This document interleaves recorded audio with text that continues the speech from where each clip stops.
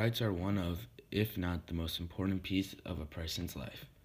But from birth to death, we carry them in order to ensure that we are protected, not only from physical danger, but also from others trying to silence us. But should it be the government's decision to change or take away these rights for moral reasons? And as a citizen of the United States, how should these rights affect your daily life? Hi, my name is Adam Schwartz, and you are listening to Your Rights Radio. Hello, and welcome to the first episodes of Your Rights Radio. Today we will be talking about different bans and restrictions made by the government, including on gun rights, the Prohibition Act, and gay marriage. We will also be discussing the extent at which the government can change and regulate these rights, and how morals can affect rights. This discussion will include James Meyer and Alex Palmer.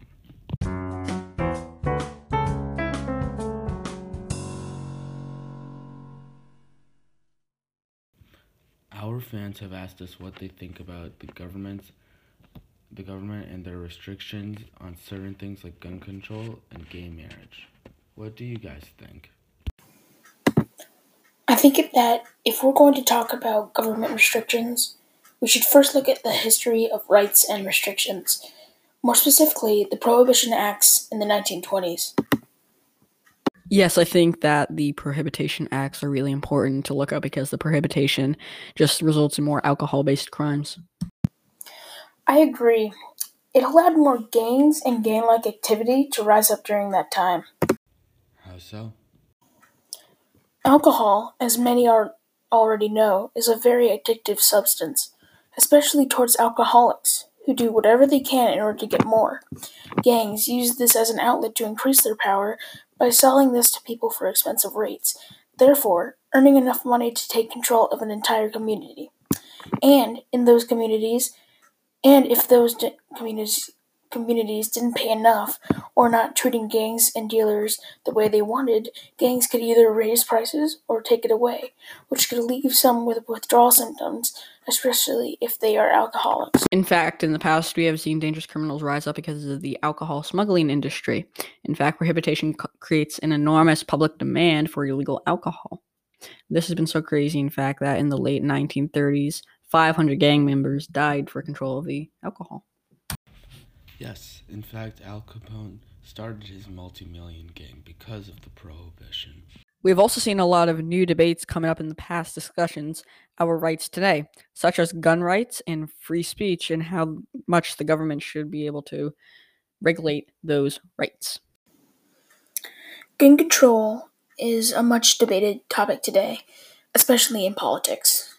It is also important because roughly between 35% and 42% of all households in the United States today contain a firearm, meaning that if any changes or restrictions were made to the Second Amendment, a lot of people would be affected by it. We have seen already in the past bans to be made to pre-existing gun laws that pose significant safety concerns to people, such as automatic weapons have been banned, but others used as self-defense. Personal security against tyranny, hunting, and sporting activities have preserved by the Second Amendment. What are some ways that free speech has been debated over the years? Although free speech seems like it could be used to say and do whatever we want, this is surely not the case. There have been many occurrences and trials that have narrowed and specified what we can do while still being able to express ourselves. Exactly, although we have seen numerous times where the Supreme Court does hold up the First Amendment. For example, in Tinker v. Des Moines, where the Des Moines School District silenced school students because they were peacefully protesting with an armband with a peace symbol on it. But when the Supreme Court examined the case, they believed that they were doing no harm, so the kids were allowed to wear the armbands. Although there have been cases where the opposite occurs and the First Amendment isn't upheld, I think that those limitations are justified. For example, like when you yell fire in a theater when there's no fire. Yes, freedom of speech does have some limitations on what people can do to express themselves and what they cannot. For example, people cannot be protected by the First Amendment when they use obscene material, plagiarism of copyrighted material, defamation when someone damages a reputation of someone else because of false claims, and true threats from one person to another. We're going to be moving on and talking about how our constitutional rights are affected by certain restrictions. Sticking with the topic of guns, I definitely think the government does have the right to ban and take away dangerous weapons that can cause serious damage to public and private property. However, I will continue to look at the Second Amendment and believe that one should be able to, quote, have the right to bear arms, whether that being a gun or any other type of regulated and stabilized defense weapon. I do agree, Adam. I believe many people in the government are trying to ban these weapons because of their popularity and how are not educated enough on the topic in order to make a decision of what should happen or be allowed to do. Also, I like your point where you were trying to bring up illegal guns. Many who aim to cause destruction rarely are going to look at the following guidelines. And so if these guns are banned, those who attain them illegally are still going to continue to use them. I'm going to have to disagree with you with your claim that banning guns like the AR-15 causes more crime. However, I agree that banning all guns may lead to higher crime because of people who make and sell illegal guns. I think that the AR-15 is being banned because of its potential danger, other than the fact that it is a popular weapon. Again, I will refer back to my statement prior to stating that the government should allow regulated and stabilized weapons that do not pose a very high threat to the public community. I believe the Second Amendment has been put in place for a reason, and that reason is the people of the United States can defend themselves against criminals. James, I would have to agree with you there. I think the founding fathers would have never predicted many of the details we have here in modernized society.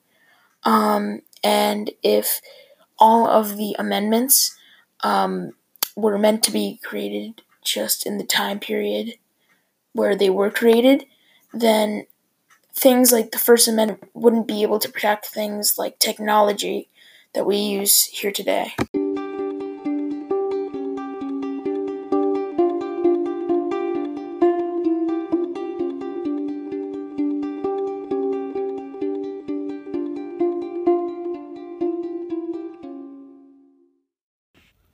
Okay, moving on. We will begin to discuss about how these restrictions affect the American people and how they affect us as a nation and as individuals. Now, going back to our discussion, what do you guys think is going to happen to the American people in the future? I think it would be safe to say that change is inevitable here in the United States. Throughout much of our history, there have been many debates, arguments, and fights in order to change the U.S. for the better. And even today, we debate about guns, free speech, and more in order to have a better nation. I agree with Alex. In order to better our nation, we have to have change in arguments in order to see the difference between good and bad. I'd like to add that as a community, we also need to understand restrictions and guidelines, especially in the Constitution and the Bill of Rights, should not be used to take away freedoms, but instead used to protect the rights we are granted when we become a citizen of the United States of America. To clarify, does this mean that the government should be used to protecting the freedoms of the American people instead of the government changing or taking away rights? Not exactly, but you're close. What I'm saying is that the rights of American people should be protected by the government and changed frequently enough so that as citizens we can have clear rights that protect our freedoms given to us at birth. That's very interesting. What do you think about changing rights and that have been in place for so long as America has been around? As a country, we should respect the rights that were made by the founding fathers in the 1770s and 80s. It's important to use the knowledge we already have in order to help us in the future. And also, without something to look to when changing and regulating rights, it would be impossible to improve laws and rules today. Without the common ground between people of what is law and what is not, then there will be constant debate about what is and what is not true. Without this, it would not be possible to compose and maintain a nation. I think that we just about ran out of time again, and I would like to thank our guest speakers, Alexander Palmer and James Meyer, as well as the audience for tuning in. Next time, we will be discussing current technology and how it affects the government and the American people, and of course, your rights. This has been Your Rights, and remember to always have a good night.